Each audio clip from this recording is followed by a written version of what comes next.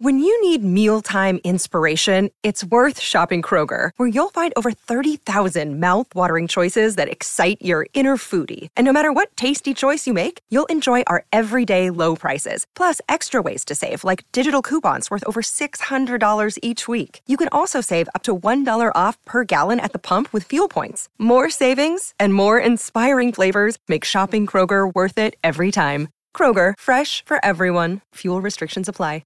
Another day is here, and you're ready for it. What to wear? Check. Breakfast, lunch, and dinner? Check. Planning for what's next and how to save for it? That's where Bank of America can help. For your financial to-dos, Bank of America has experts ready to help get you closer to your goals. Get started at one of our local financial centers or 24/7 in our mobile banking app. Find a location near you at bankofamerica.com/talktous. What would you like the power to do? Mobile banking requires downloading the app and is only available for select devices. Message and data rates may apply. Bank of America N.A., member FDIC. Welcome to Lockbox, a podcast providing real estate professionals with action items for success. My name is Jeffrey Broger, and I'm going to be your host. I'm the founder of two real estate marketing and tech companies, Steezy.digital and RealNurture.io. In this podcast, you'll learn from top 1% real estate and mortgage brokers the exact secrets to their success. Welcome to Lockbox. Welcome to Lockbox. My name is Jeffrey Broger, and I'm here today with Nick Shaw. Nick, thanks so much for being with us. Hey, thanks for having me, Jeff. Absolutely. So start it off, tell our listeners who you are and where you're from. Hey, so I'm an entrepreneur right now. I'm focused on solving the homeownership crisis, the housing affordability crisis in America. And currently I'm based in Marin County, California. Excellent. And what got you into real estate in the beginning? I'm curious about your first interaction to the power of real estate. Yeah, my entry into real estate was more mission driven than anything else. In my previous life, I was a management consultant and then a venture capitalist. And I used to work with all the large financial institutions in the country to help them design better financial products. I worked with all the large retail banks, Fannie, Freddie, hedge funds that bought mortgage-backed securities and all the insurance companies that help protect them by using CDSs. But, what really got me interested in real estate, at least the homeownership side of real estate, was, my broader mission of helping people build wealth. And for a third of the country, homeownership has been the primary way in which they've built wealth, right? They don't necessarily own stocks. They don't necessarily own crypto. It's primarily about just, paying their mortgage off and using that to build their wealth over time. And a big part of the country has been locked out of that. So in order to solve that problem and find a win-win solution, I got really interested in real estate, especially single family housing, which I believe is a highly undertapped asset class right now. Okay, interesting. So you came at it from a mission perspective, looking at empowering more Americans to be able to achieve the dream of kind of like financial security through home ownership. Because like you mentioned, the average American isn't super savvy with stocks. They aren't, doing these crazy investments. They're making, I don't know, $30,000 to $60,000 or $70,000 a year, and they can pay off their mortgage. And they can. over 30 years, then they have an asset. And so, to start that is difficult because for many, it's difficult to get that down payment, right? That's right. That's right. And a large majority of them already have the income to be able to afford a home. They just don't have the savings to buy the home in the first place. They're already mortgage ready. They're already paying off their landlord's mortgage today and taxes and fees and profit on top of it. Right. So why not pay off their own? Why make their landlord wealthier when they could build their own wealth themselves? Well, absolutely. It's a powerful mindset shift. So before we dive into Home.llc, I'd like to talk about your experience in college when you sold the startup. I have done many startups in my day, many of which have failed. I'm in the process of some ones that are successful right now, which is exciting. But man, I started a startup in college and I feel like it had so much potential and I just couldn't focus on it. Couldn't get the funding. At that time, I wasn't resourceful enough to really dig deep and make it happen. So for you to to successfully exit a startup in college is impressive to me. And I would love to learn more about what that was like. Yeah. The story is similar. It starts with a mission-driven approach, and add a lot of luck into it, and ends up with a successful exit. So this was I was very entrepreneurial from the get-go, and in my freshman year of college, I really reflected on the pain it took me to select my major, and this is all in India. And so we decided to launch a company that could predict which majors and which colleges would be available to you based on your standardized test score. And that turned into an overnight success. We had like 500,000 people visit. We got covered in all the newspapers, and this is within weeks of launch. Wow! And we then started helping people also find the majors they want to. Within a year, it was pretty successful, and I failed my first class ever. So that prompted me to rethink what my long-term priorities were in life, and know that there was only so much I could do from that. So we ended up selling it to one of the customers we were working with who was very interested in our product. Wow, what a cool product. And obviously super useful because it took off right away. Absolutely. Yeah, I believe the fundamental basis for any long-term sustainable business model is solving a pain point. And if you're not solving a pain point, you're not really creating a long-term sustainable business. You can always generate a buck from any craze or fad that's out there, but if it's not solving a long pain point, it's not a long-term sustainable business model. Yep, absolutely. And that's another point that I've learned in my entrepreneurial journey. So when I started this agency, Steezy Digital, I came at it with the mission of helping top real estate professionals with their digital lead generation and follow-up. Because that's the biggest pain point. That's what they all complain about. They don't want to do, they struggled with. They don't have the time to set it up. They don't want to learn how to set it up. And they don't have the skills to set up the automation and all of the drip campaigns and have it fire correctly. And when it breaks, how do I fix it? All that is huge pain point for a high real estate professional that wants to be across the deal table with the client at all times, right? Absolutely. And they would love a personal concierge or like you who can help set everything up and get them effective and close more deals. So that's amazing. Yeah, precisely. And so that's the recent success of this latest business for me. It was mission driven, just like you mentioned. It solves a problem. So now let's talk about Home.llc. We talked about how home ownership is so close, and I've even written successful ads that talk about renters. Hey, you're already paying $1,500 or $2,000 a month. Why don't you just start paying your mortgage? That's right. But that problem always is that down payment. So why don't you tell a little bit about how Home LLC solves that problem?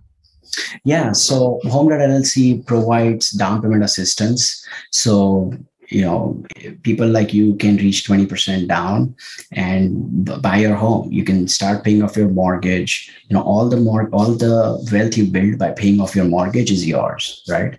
Now, if the home, appreciates in value when you sell it, you can share that profit with us. If it loses value, you can share that loss with us. And if it sells for the same cost, we just get our original investment back and you still keep all the wealth you built by paying off your mortgage, right? So it's a win-win for everyone. And it helps you build wealth. It helps us get long-term exposure into real estate. And it helps us fulfill our mission. So I'm incredibly grateful to be a part of this process and, be a part of helping people build wealth while achieving their American dream. Wow. What a program. And the terms are so fair as well. It's not like you're tacking on a huge interest or like a balloon payment or, hiding anything in there. You're actually almost like co-signing and investing in the property with them. It would kind of be like, if a sage-like grandfather or like a rich uncle helped a young married couple get their first place. That's exactly it's like, how. Yeah, hey, I'll put the down payment. Yeah, that's exactly how our customers describe us as well, right? So yeah, we'll put a down payment, we'll front you up front so you can achieve your dream, Yeah. start living your life, and avoid being dependent on your landlord's whims and fancies, right? So yeah. Yeah. No, that's awesome. I love that. And it seems like also very non-competitive to real estate professionals, That's meaning right. it actually can assist them to close more homes. Would you say that's Right. fair? That's absolutely right. Yeah, we work with a lot of brokers, a lot of loan originators. I bet. Yeah, as you can imagine, we are pretty upstream in the journey of buying a home. Customers tend to contact us first, realize that they can actually easily afford a home based on their current income, based on their current financial health, and they could just stop renting and buy it today. And that's when we reach out to agents to give them leads on, who is going to buy a home pretty soon, as well as loan originators to tell them, how we've already assessed their financial health and they'd be an easy fit into their lending program. So yeah, we do work with a lot of brokers and originators right now. And we are also planning on building a national partnership with a national broker. So we can have a very streamlined, standardized approach as to referring, which broker should help you buy a home, help you out buy a home. Right. Yeah. What an amazing concept. The mortgage loan officer who has this new candidate that they already bought their first home. They can't do a 3.5% down again because the FHA won't qualify them. They're on their second home purchase, but they don't have that 10 or 20% ready to go. Would be a lost deal. And then they call Home LLC and that deal can now happen. That's right. Yeah, we get a lot of those, and we move very quickly on them to make sure they don't lose out on their home, especially in a hot market like this, right? Where Absolutely. If you have a home and have found a home and are pre-qualified, you want someone to help you out very quickly. And proof of funds matters nowadays. I mean, you got to come to the table. Some places won't even let you in to tour the property unless you have a pre-approval letter and proof of funds sent to the listing agent. Absolutely. It's incredibly hard to buy a home with a FHA loan these days. Most sellers love all cash offers. Then after that, they love 20% down offers or higher. And maybe after that, they love other offers. But FHA takes forever to close. There are so many inspections and contingencies in them. Buying a home with a low down payment is not as easy as it sounds. You need 20% down to be a serious home buyer. Absolutely. No. And I'm experiencing that now with my wife. Luckily, we have the 20% to put down, but it's putting us at the first or second offer considered in all the properties that we put offers in on, because like you said, there's so many extra inspections. It's just when a bank is looking at a loan where 96.5% of it is financed, that's a small margin for error. Right. That's right. If the market drops 10%, they're upside down and they're now exposed. So having that 20% is huge. And through Home LLC, you can help the potential home buyer that didn't have that to be able to come to the table with a 20% offer and be considered in the top 1, 2, or 3 position. That's right. And next year, we are also planning to launch an all cash offer program alongside this. So it's not just 20% down. First, we'll help you secure the home by putting an all cash offer on your behalf. And then we'll help you buy it back from us at the same price, obviously, but making sure you can then, get your paperwork in off or order and get financing done. Right now, there's so much incredible data available about real estate nationally, and so many documents available that we really don't need 30 days of inspections and disclosures and analysis to close on a home. So we can accelerate a lot of that through machine learning. Yeah, that makes sense. So I'm curious if this applies to multifamily as well. Does it apply to 4-unit, like quadplexes, maybe like 5 or 6 units? From an investment standpoint, would I be able to purchase a 6-unit in Huntington Beach and have you guys put 500 down, I put like 200 down, and then we go in on this deal together? Yeah, yeah. So right now we already support Interesting. duplexes, triplexes, and quadplexes. So anything till 4 unit you can buy with us. In fact, I recommend it, right? So you can live in a unit, rent out the others, be cash flow neutral and, help others as well, right?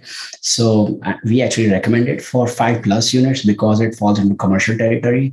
We don't have a fully formed program around that yet, but we are planning to launch it pretty soon. The demand on that has been off the charts. As you can imagine, it's a win-win for everyone. So we are planning to launch a program to help people like you buy a 5+ unit property with less than half the down payment required. We can put in the other half. We can even put in 3/4 of it, and Hmm. then you can keep the yield, and we'll share the appreciation. Right. No, it makes sense. It's almost like syndicating a property with a company rather than having to put a group of investors together. And a lot of the smaller deals, unless they're your friend, it doesn't make sense to have to try to get all these investors together for like a 6 unit, It makes more sense if you're doing like a 50 or like 100 unit. But if you can just easily call up one company and you already know the terms and you find a good deal, boom, like that can help you with that down payment and you could actually be investing in more deals more rapidly as an investor. Absolutely, absolutely. Plus, I mean, it's not just that. I mentioned machine learning and data before. We have this incredibly rich data of almost all of the properties in the country right now. So we can even advise you on which zip codes to buy, which neighborhoods to buy in, places where there could still be future supply constraints, limitations that might avoid overbuilding of inventory in the future or might avoid mass delinquencies in the future. That could keep that property appreciation afloat, even if the broader market isn't doing as well. So it's not just money. We can also provide you guidance on how to think about investing in the right place. Interesting. That's awesome. And I'm very intrigued on the commercial side. So, in addition to owning a marketing agency, I am a commercial real estate broker and I help with 5 to 50 unit multifamily. So, I'm right in that sweet spot of kind of where you're expanding into. And I'm very interested to keep in touch and learn more, either for my own personal investments or for potential investors that I find a deal for. And maybe they're not willing to put 600,000 down, but they would put 2 or 300,000 down, and you would be a solution to help bridge that gap and Absolutely. quickly get those deals funded. Absolutely. Absolutely. Yeah, let's talk more maybe around Q2, Q3 next year when we launch this program. Yeah, absolutely. I'll be in touch about that. So now I would like to talk about some of your entrepreneurial habits that have created pretty consistent success. I mean, of course, there's ups and downs, but I'm curious, what's the single most important action that you take on a daily basis, which has attributed most to your success? I believe there are only two hacks in life. It's, working out and meditating. And Mm, that's true for entrepreneurship as well, right? I think breaking a sweat whenever you want, whether it's early in the day and sometime in the afternoon or late in the evening, really allows you to, it has so many incredible benefits. I can't even start going into it, right? It's a hack, basically. It's a no-brainer. And it's the same with mindfulness as well, right? As entrepreneurs, we're dragged into so many things at a go, right? We have to not just plan about the 5-10 year future, but also plan about how we're going to make payroll for the next month, as well as what we need to get done this week or this month, and reflect on our mistakes of the past to make sure we're not making them again, right? So our mind is dragged into so many different time perspectives that it really helps to be in the moment. And I think meditation is just a workout for the mind, right? And I think these two mm, hacks are so incredible. I highly recommend them. On top of these two, if you manage your eating habits well, you're going to succeed no matter what, right? You're going to find a way to succeed no matter what. Everything else you can figure out, right? You'll eventually find a pain point that's important enough for a customer that's willing to pay, for an investor that's willing to bet on you, for a team that loves working with you. You're going to find all of those things. That's just a matter of time, energy, patience, and grit, and obviously some intelligence and a lot of luck. But meditation, working out, and eating healthy will help you get there no matter what. mm. Such an interesting point, and one that's rarely talked about is meditation. Some of my guests have talked about waking up early, working out, or working out whenever you want to, but making sure it's a 4 or 5 times a week habit. But meditation plus working out, it really is a hack. And at times in my life, I've been more committed to the meditation part than others. And during those times, I have so much more patience. I feel like I walk through life with more grace.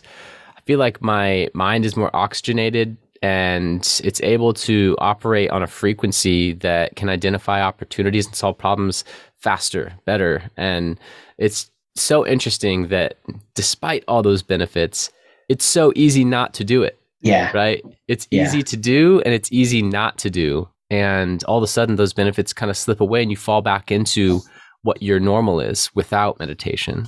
So That's right. to take that one level deeper, is this a daily habit? And like, how long are you meditating and at what time of day for you? Yeah, so I don't necessarily think of meditation as that 5, 10, 15-minute zone where I'm not thinking about anything. I just think about it as a 5, 10, 15-minute practice for how I should be for the rest of the day, right? So if I'm able to be mindful for the rest of the day, it's working for me, right? If there are days where, I'm just mindlessly wandering in the future or in the past or in whatever emotion I find myself caught up in, then I need to start training my mind again. And that's where that daily meditation schedule kicks back in. But for me, it's just training your mind to achieve that state of being in the present, right? Because we can constantly think about something else. And, thinking is kind of addictive, right? I mean, you can get lost and either be really happy or really sad or really anxious and be lost in that thought.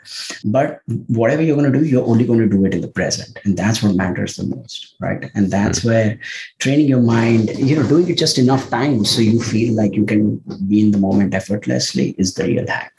It's true. And I like how you kind of reframe it. It doesn't have to be this Zen-like moment where you don't think of a single thought, because your mind is going to generate thoughts. It's what it was designed to do. And by the way, those thoughts are designed to keep you alive. It's a survivalist mechanism. So right. it's going to happen. But I like how you just reframe it of, doesn't have to be me not thinking and breathing deeply and crossing my legs and with a straight back. Like, it doesn't have to be the stigma of what meditation is. For you, meditation, as you said, was I am setting my intention to be the person that I want to be for the rest of the day, as mindful and as caring and as confident and as whatever you want it to be for the rest of the day. For this 10, 15 minutes, I'm going to be that person. That's right. I really like that. That's awesome. So, and for meditation and working out, I recommend, if you're not able to do it, then set a very, very, very low bar. Like my bar every day is 2 minutes of meditation and 2 minutes of working out. Like if I just sit in my car and drive to the gym and enter for 2 minutes, my task is done. Like my bar is very low. And most times, guess what happens? I have some of the best workouts of my life, right? Hit personal records and everything. It's the same with meditation. Don't shoot for a perfect lift or a perfect run or a perfect bike ride or a perfect meditation session. If you can squeeze in 2 minutes, do it. Just today morning, I was running late and I barely had 20 minutes before my next call started. Just put my shoes on, did 15 run, came back. I felt accomplished. And for the rest of the day, I feel great. But tomorrow, it's going to be easier, right? So, yep, that's another great mindset hack. You don't have to do 100 push-ups if you just get on the ground in the push-up position. Chances are that's enough, and you'll do as many as your body can do at that time, and then your blood will be pumping, and you'll be in a different physical state, which will create a different mental game towards, okay, what's next? But to break from the lethargy of not moving, it's what is it? One of Newton's philosophies is like an object in motion stays in motion. Yeah, and until an external also, force or action is applied upon it. Yeah, it's a law of inertia. Yeah, inertia, and then also an object not in motion, right, will like try and not in motion. And so to break that inertia and create the momentum, sometimes it just takes that simple decision for the first step, and then boom, now you've begun the journey. So, talking about momentum and entrepreneurship, I found that the entrepreneurial roller coaster is one that many entrepreneurs or real estate professionals experience. They get really excited. Maybe it's like a conference or a particular sales meeting with their sales manager. They make a bunch of phone calls, they have a bunch of appointments, and then all of a sudden they're busy with deals. They close the deals, they get the check, but guess what? They stopped doing the things that got them all the deals. and now their income went like this, and then it goes back down to the bottom, right? So talking about momentum and avoiding the entrepreneurial roller coaster, do you have any success habits or tips on how to look at maintaining consistent progress over a long period of time? Yeah, so I've experienced this before as well in my previous career as a management consultant. You walk in to a room as a 20-something-year-old and you're advising the CEO or a CXO of a Fortune 100 company, right? And it's such a wild upswing. And then the next week you're stuck at the airport, not doing anything and just trying to question what you're really doing in life. It's such a wild downswing, right? And I used to be really bad at this. Until a mentor explained to me in a very good way, and I've followed it since. It says, life is going to be like a sine wave, right? There are going to be massive ups and downs no matter what you do. That sine wave may be trending upwards, which means overall every year you may be making massive progress, or it may be trending downwards as well, but there will still be ups and downs along the way. What's really critical is projecting a straight line, right? Is tampering that sine wave inside you and projecting that straight line. So people around you who use your energy to decide, how to talk to you and what to talk to you about, don't make decisions based on where you are in your sine wave, right? It doesn't affect the productivity and performance of your team, of your customers, of your investors around you. We are always going to face that sine wave. I mean, we are always going to have, higher highs and lower lows in entrepreneurship. Every, deal we win seems like the best one yet. And a week after we're chasing them, an even bigger one, right? And sometimes it feels like, it all doesn't make sense. But projecting it outwards needs to be completely separate, right? It needs to be that's relatively straight. I don't need to be a poker-faced person all the time, but you just need to thoughtfully decide how much of that high you want to project or how much of the low you want to project out. And the more you can tamper down that sine wave and make it a straighter line and make things around you more productive, more easier, more useful, right? Now, internally, how you deal with it is I'm still working on it and I don't really have a good solution to it yet. So I'm still trying to understand how I deal with my sine wave internally. Interesting. Great tip where you kind of like aggregate the sine waves line of where it's going and that's what you project to the world. And then as far as dealing with it internally, one statement that I really like from Darren Hardy that has helped me in this regard is that high achievers are usually very critical of themselves. So they might be the highest achieving person in the room, most income, but because they didn't hit some lofty goal, they're hard on themselves. And so instead of when someone compliments you, you kind of like, oh yeah, I could have done better. You go into the negative. Instead of that, you can say, thank you. I'm not quite where I want to be yet, but I'm getting better every day. I love it. It resonates with something I've been, as I read a book on self-compassion lately, and it's exactly that, right? It's just, how to be more compassionate towards ourselves because we're so extremely critical of ourselves internally, right? Critical just because we are so ambitious, right? And that ambition is fueling criticism because we know the more we're critical of ourselves, the more we push ourselves and the more we can achieve.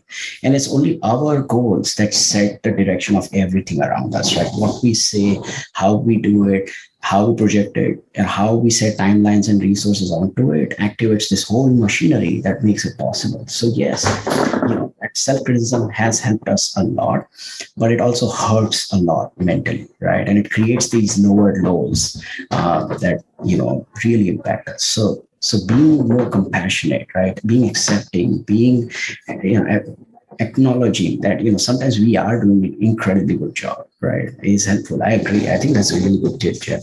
Thank you.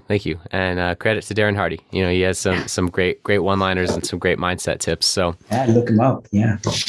I'm curious, what are 1 to 3 books that have greatly influenced your life or career? So I would say the first one is Jobs to be Done. So this was written by Anthony Ulrich, and I think this is the fundamental theory that impacts the broader theory of disruption, of corporate innovation, and of launching products in general. Right, and Jobs to be Done tackles that very question that I mentioned earlier, right? Like if you cannot do a job for a customer, right? If you are not solving a pain point, you're not really creating a product, right? The product can have all the right technology behind it, all the right hardware, software, or, extremely efficient, analytical insights behind it. But if it's not solving a job, right? If it's not doing a job, if it's not solving a problem, it's not going to be a successful product. I mean, you see a product like Zoom with a very bad website, right? But that does one job really well, which is it does not have any lag in video, which even when Microsoft bought Skype for $8.5 billion was an issue, right? So it did that one job well, and everything else doesn't matter how their website looks, or who their customer rep is, or who their CEO is, or what their internal culture is, right? Versus if you see a company like Skype, they've been doing it for lots and lots of years, but they didn't do the one job well, which is easy video during calls, right? Everything else was fine. So that Jobs to be Done theory, and the book by Anthony Ulrich, it's a very tiny book, but it's massive impact on just broader entrepreneurial passions. Then I think Ben Horowitz's Hard Thing About Hard Things, right? I think it's the ultimate Bible on entrepreneurship. It's the whole title is The Hard Thing About Hard Things. And Ben has this really good way about writing this book where he describes, various scenarios that happened in his own entrepreneurial journey that apply to a lot of entrepreneurs today. And that really influenced me a lot. And I think the last one I would say is Anything on Stoicism, right? That stoicism is that straight line you project outwards, is how to tamper that sine wave. Being a stoic is not about being emotionless. It's about only thinking about things and focusing on things that you can control, and then ignoring everything else because you just simply cannot control it. And I think that's extremely critical, right? And as we want to literally move the world with our ideas and our approach and our thinking, being a stoic is extremely critical, right? So it allows us to laser focus our energy on things that we can truly control and generate output out of it, rather than spending hours and hours worrying or thinking or planning about things that we have no control over. I like that. Both great book suggestions, and I'll have to add those to my reading list. I like the stoicism kind of approach from I mean, there's so many books there. Yeah, Marcus Aurelius is I think one of the original authors behind that. But I believe there have been a lot of books out recently, and they all talk about the same approach, which is just focusing on things that you can control. Right. Yep. And that is a powerful concept for sure. Yeah. So is there a question that I should have asked you, or is there anything that you'd like to expand upon from earlier? I think we can maybe dive deeper into, my longer term outlook on real estate, like how we use data to think about real estate long term, what the state of the market is right now, and all that. Yeah, give us your future projections of, what's going on right now, and then what you see in the next, 5 or 10 years in real estate, and what your vision is. I'd love to hear that. Yeah. So, as you know, right now, the real estate market is incredibly hot, right? Home prices have grown by, teens to low 20% year over year. Yep. The entire country is hot. Austin's red hot. Boise is jalapeno hot, right? Everything's super hot. And the primary reason behind this is we have a massive supply-demand mismatch right now, right? Demand is incredibly high because rates are at an all-time low. And people are looking to buy a home, right? A home has been the safest place there could be during a pandemic, right? So the desire to own a home, to have a yard, to have a separate spot for your home office has grown. Rates are low. And on the other hand, supply has been incredibly low, right? After the '08 crash, a lot of new supply stopped coming to the market. A lot of builders got burned. A lot of projects were left midway and never restarted. And a lot of permits didn't get issued for building new homes. So supply has been trending low for the last 10 years, and it's really impacting us right now. And because of this, the market's super hot. I think long term, the market will decelerate. over the next couple of years, but it will keep growing no matter what. We have a team of economists and data scientists and quantitative analysts that obsess over real estate data. We analyze over 1,000 variables for all the cities and neighborhoods and zip codes that we track. And for most of them, we are pretty optimistic. We're pretty bullish. There are so many, neighborhoods across the country that are incredibly supply constrained. Like think about San Francisco Bay Area or Boston or Manhattan as an example. You might see new construction go up every once in a while, but the cost of building something new is so incredibly high there. It takes so long that even the replacement cost, which is the cost of adding a new unit, is really high, right? And they just have natural geographic supply constraints. On top of that, they have zoning constraints. And on top of that, they have this army of NIMBYs around that just don't like new housing built around them, especially multifamily housing, right? Dense housing. So, for these supply constrained areas, we might think, people are fleeing the Bay Area, people are fleeing New York. And part of that is true. There has been domestic net migration out of some cities. But overall, the population there has still been stable or growing, mostly due to birth rates and international inbound migration. So, and even if population declines, which has been the case in New York, for example, wages have grown at such a quick rate that wage growths have, superseded population decline, which has been very minimal. So, for example, people who are moving into the city have much higher wages than people who are leaving the city, right? Now, if we talk about specific cities like Austin and Atlanta and Phoenix, we are very cautiously bullish about them. The primary reason is, Austin is one of the highest job growths in the country right now. The per capita income growth is also one of the best in the country right now. More people have moved to Austin than any other city, not just this year, but last year as well.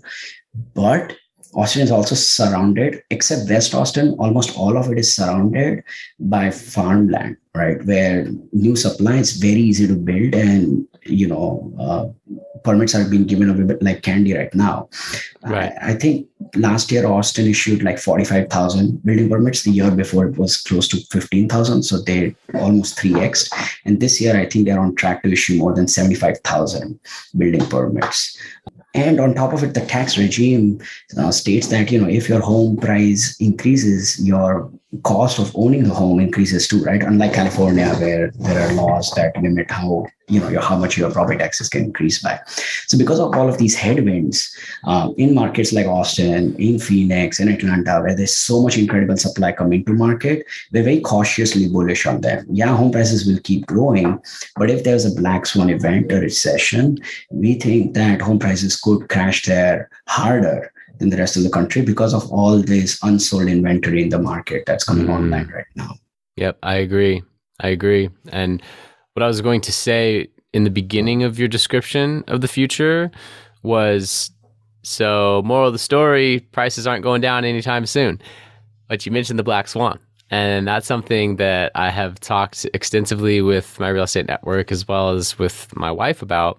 We're about to buy, and the question is, are we about to buy at the top of the market and then the bottom falls out and we lose 30% equity in a month, and then we're in 2009 again, where you just hold on to it for the next 10 years. Because now what are you going to do? Sell it? No. So we're curious about that, but for all of the tailwinds that you mentioned, for lumber costs tripling, for the new inventory that is being built coming out more expensive than the previous houses, there's so many reasons why the housing market will continue to go up that we're not going to hold our life up for a potential catastrophe, which may or may not happen. So you got to move on, you got to make a decision. But great point. I do agree that these emerging markets, these exploding markets, the Boise's, the Austins, they will be hit the hardest if there is a turn.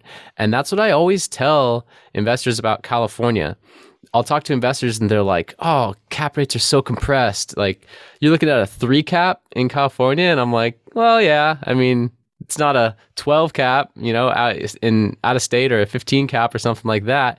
But in a downturn, guess what is one of the strongest markets in the entire nation? Southern California. That's right. It has one of the lowest decreases in property value, and some of those exploding emerging markets with the really high cap rates get crushed. So That's right. Hedge your bets, right? You can have some of those in your portfolio that are in those emerging markets, but you can also have some really high value, because all the deals out here are more expensive. You can have some high value assets out here that are stable and consistent. So yeah. And I think modeling for the next 10 years, we are also looking at things like hurricane risk, tsunami risk, flood risk, fire risk. But one of the other risks we are looking at is also climate risk. And we are not just looking at flooding. I mean, that is the most common thing that people think about when they think about climate change. It's actually global temperatures rising, which will lead to more wet bulb, more heat, and that will cause more issues. So for example, we use the RCP 4.5 model, which is the intermediate model for climate change. It's not super conservative, it's not super aggressive. And right now, I believe Miami has an average of 9 days above 100 degrees every year. We're projecting that to go up to 100 days above 100 degrees by 2030. Wow. Right. That's just the heat increase, right? So Texas and Florida seem really good right now, and they have population increase, no state taxes, good cap rates, all that. But really think about when you're going to sell this property in the next 10 years and 1031 into your next one, is there going to be an incredible amount of heat around, and combined with humidity, that's a pretty terrible condition to live in. Right, that might compress, that might hurt your return down the line. Right, eventually you're buying appreciation. Right, the yield is just a way to survive. Appreciation is what you're really in for. Most family offices that have been in real estate for very long term don't even worry about yield anymore. They just care about appreciation potential and downside. How they can lower the downside risk. Right, and yeah, land is really what appreciates too. That's right. Land is the only thing that appreciates. Yeah, property depreciates constantly. You depreciate the property on your tax returns, right? So right. Land is really what's gaining value. And something that fascinates me is purchasing land outside of booming cities like Austin that are farmland, and then waiting for it to be zoned, subdivided, and then sell it. Buy it wholesale and then sell it piece by piece or to a developer after it's been zoned. Land flipping is very intriguing to me. I don't know too much about it. I have a few people in my network that know a lot more, but primarily their market is Southern California. So I'm curious to meet more people like that in exploding markets like Boise, Austin, you name it, Orlando, Florida. There's so many around the nation that, there's actually a hedge fund in Canada that basically that's their strategy, not to give it away. But I mean, if you don't know what you're doing, you can't exactly replicate what they're doing anyway, so it doesn't really matter. They purchase land outside of cities and hold it for 10 years and then sell it, 10 years later at a huge appreciation after it's been zoned, and they sell it in 200 single family zoned parcels. And it was previously a 2,000 acre piece of land, the raw. So fascinating. Yeah. So smart. I would love to learn from them too. Let me know when you interview them. I'd love to listen to that podcast. Okay. Yeah, cool. So with that, how can listeners contact you? This has been a great episode, and I want to make sure that they know how to get in touch with you.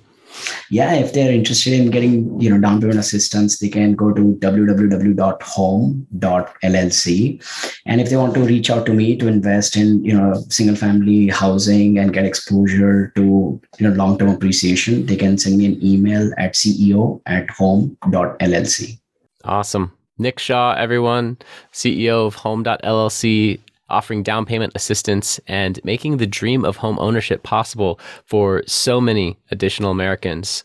Very mission driven. I appreciate being connected with you now and having you in my network. And I think that this podcast will be highly valuable because a lot of my listeners are top real estate brokers, top mortgage professionals, and now they have another option if they're working with a buyer that doesn't have that down payment that can get them the house in today's competitive market. So thank you so much. I appreciate you and have a fantastic day.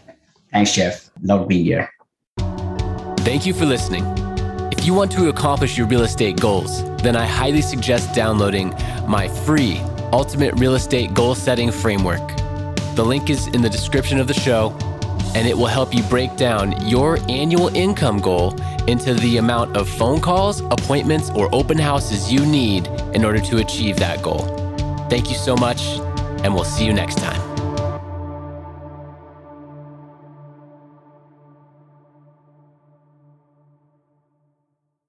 This podcast is a part of the C-Suite Radio Network. For more top business podcasts, visit c-suiteradio.com.